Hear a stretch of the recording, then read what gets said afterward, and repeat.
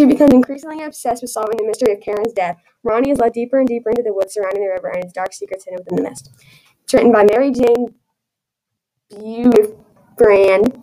It's about a girl who moved from a city to a smaller town. She lives right by a river.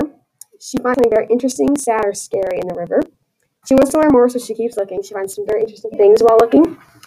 I think the setting of the book is very interesting. It's by a river in the woods, and it's in a small town, and it's very interesting. It's got very interesting characters.